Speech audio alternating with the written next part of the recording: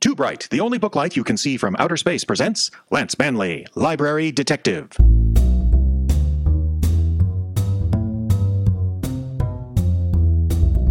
There's a million readers in the Naked City. My job, keep them in line. It's a tough racket doing security at the local public library, but this is my promise to you. Every overdue book borrower, every mouthy chatterbox, every matronly loudmouth holding up the checkout line so she can show you pictures of her granddog will have to answer to me, Lance Manley. We'll be back with Lance Manley in just a moment. But first, friends, if your pages are looking darker, if your reading lamp just doesn't seem to be getting the job done anymore, perhaps it's time to invest in your future, your children's future, with a new reading lamp from Too Bright, the former defense contractor that knows illumination. With a Too Bright reading lamp, you not only get a perfectly legible page, but sleek styling, whisper quiet operation, and the knowledge that the bulb and circuitry in your reading lamp was once used to signal aircraft carriers miles out at sea. And your local Too Bright dealer has a complete list of local electricians who can affordably upgrade your home's power capacity to accommodate the brightest light you'll ever own. Consult your telephone directory for the Too Bright dealer near you. And now, Lance Manley, Library Detective. In a tiny alcove high above the stacks of the International Falls Public Library, a frosted glass door stands waiting for trouble. The word security is spelled out in black lettering on the glass, but you get the idea security is the last thing you'll find beyond the threshold. For on the other side of the glass, sitting behind a battered oak desk, is the cop of cataloging, the Seamus of the stacks, the Dick of Dewey Decimals, Lance Manley. Library Detective. Come in. Mr. Manley. Lance Manley. That's what it says on the door, sweetheart. Actually, it doesn't say that, but I don't have time to argue right now. May I speak with you? Luscious lips like yours are always welcome in the office, Dollface. Come in and take a load off. Thank you. What can I do for you? I'm Penny Pride, patron number 187-4350. I was told to speak to you about a matter of some overdue books. Lendis overextendis, huh? That's a shame, Dollface. Who's the perp? I am. You?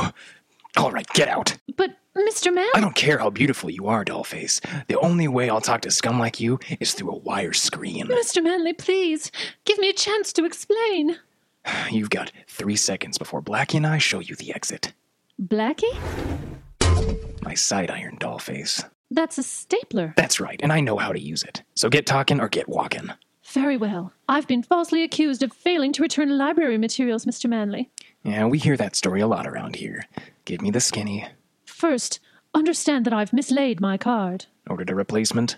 Yes, but it'll be some time before I receive it. I'm treating myself to the deluxe model with the fingerprint identification and GPS technology. That's a nice card. It's worth it. All right, let's hear your story. 5 books, all checked out last month, taken out on the same day and not returned. That would make them, 2 weeks overdue? About that, yes. So what's the beef? You've still got some time on the grace period. Peek under the lacy underthings in your boudoir one more time, and I bet you'll find them. You don't understand, Mr. Manley. I never checked out those books. Yeah, I'd heard that before. Sure I had. How many hours at Main Circ had I endured the prattle of some character assuring me that the auto repair manual, or cheap paperback the record said was overdue, had never been anywhere near the squalid floppy called home. Denial was a top tune on the library hit parade, and had been for years, but something about this dame was different.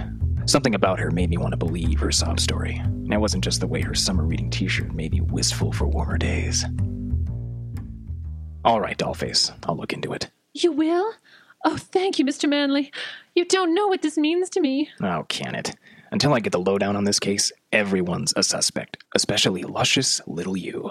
But you're willing to help, and I'm thankful. Can't I express a little gratitude? No. Not even a little? Not even a little. You won't even take an itsy-bitsy piece of gratitude? I won't. Until I know more, you're still my main suspect. I'm sorry to be hard with you, Dollface, but that's the way it is. I don't mind you being hard with me, Mr. Manley. Under the right circumstances, that's even better than a good book. It took me a minute, but my collar cooled eventually, and I was left with the sour feeling that, beautiful or not, this dame meant trouble. Untangling webs that caught beautiful dames like Penny Pride. Caught her like a gorgeous, sexy fly stuck in a web called circumstance. That's what I was all about. Or maybe I had it wrong. Maybe I was thinking 3 feet south of my brains and wanted Penny Pride to be innocent and grateful for for entirely personal reasons. Either way, I had a job ahead and $63 worth of library materials to recover. First stop, the keyboard, where old man Dynex coughed up the dame's personal record. Penny Pride was a model library user, averaged 2 books a week, an occasional overdue, but she always paid her fines in cash when she brought the books back. And she always brought the books back. Her story took on a little luster in my eyes, but I was still nowhere near finding the missing books.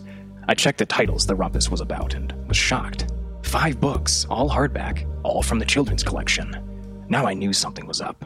From the way Penny Pride filled out a pair of mom jeans, I knew it had been a long time since Curious George held any allure for her. So I had a lead, and a pretty good idea where to start. Doghouse Riley was a part-time janitor and full-time snitch who flopped down in the bowels of the library basement. Not much happened between the stacks that he didn't know about. You down here, Doghouse?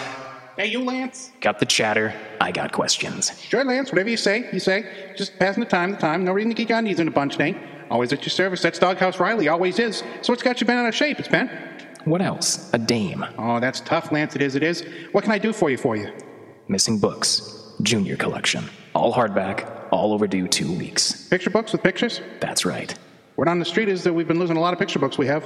This is the first I've heard about it. Word is, it's all low down on the down low. Picture books go overdue. Patron says they never seen them. Library ends up filing them under non-retrievable. Gone forever gone. And what do your sources say about the cause of this trouble in Kittyland? Nothing for sure, but I do hear a tale about a frail, I do. A dame? A skirt.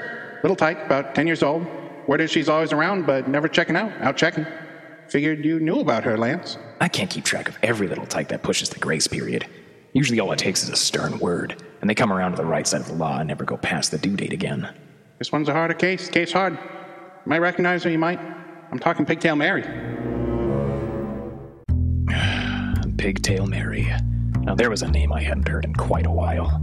Every library has one. A kid, regardless of age, who goes over the limit, never pays the fine, and when she does bring back the books, 6, 10, and even, there's jam or chocolate smeared somewhere on the pages, usually right in the good part. I'd kicked her out more than once, but like an unwanted cat or case of the clap, she just kept coming back. But the checkout on someone else's card, that was a step up for this tiny terror. That took brains, and guile, and Penny Pride's library card. Lucky for me, I found Mary in the darkest corner of the junior room, where we hid the doll and Silverstein. Hello, Mary. Oh, it's you, Manly. Here to harass poor innocent patrons again? Oh, if I see one, I'll be sure to apologize to her.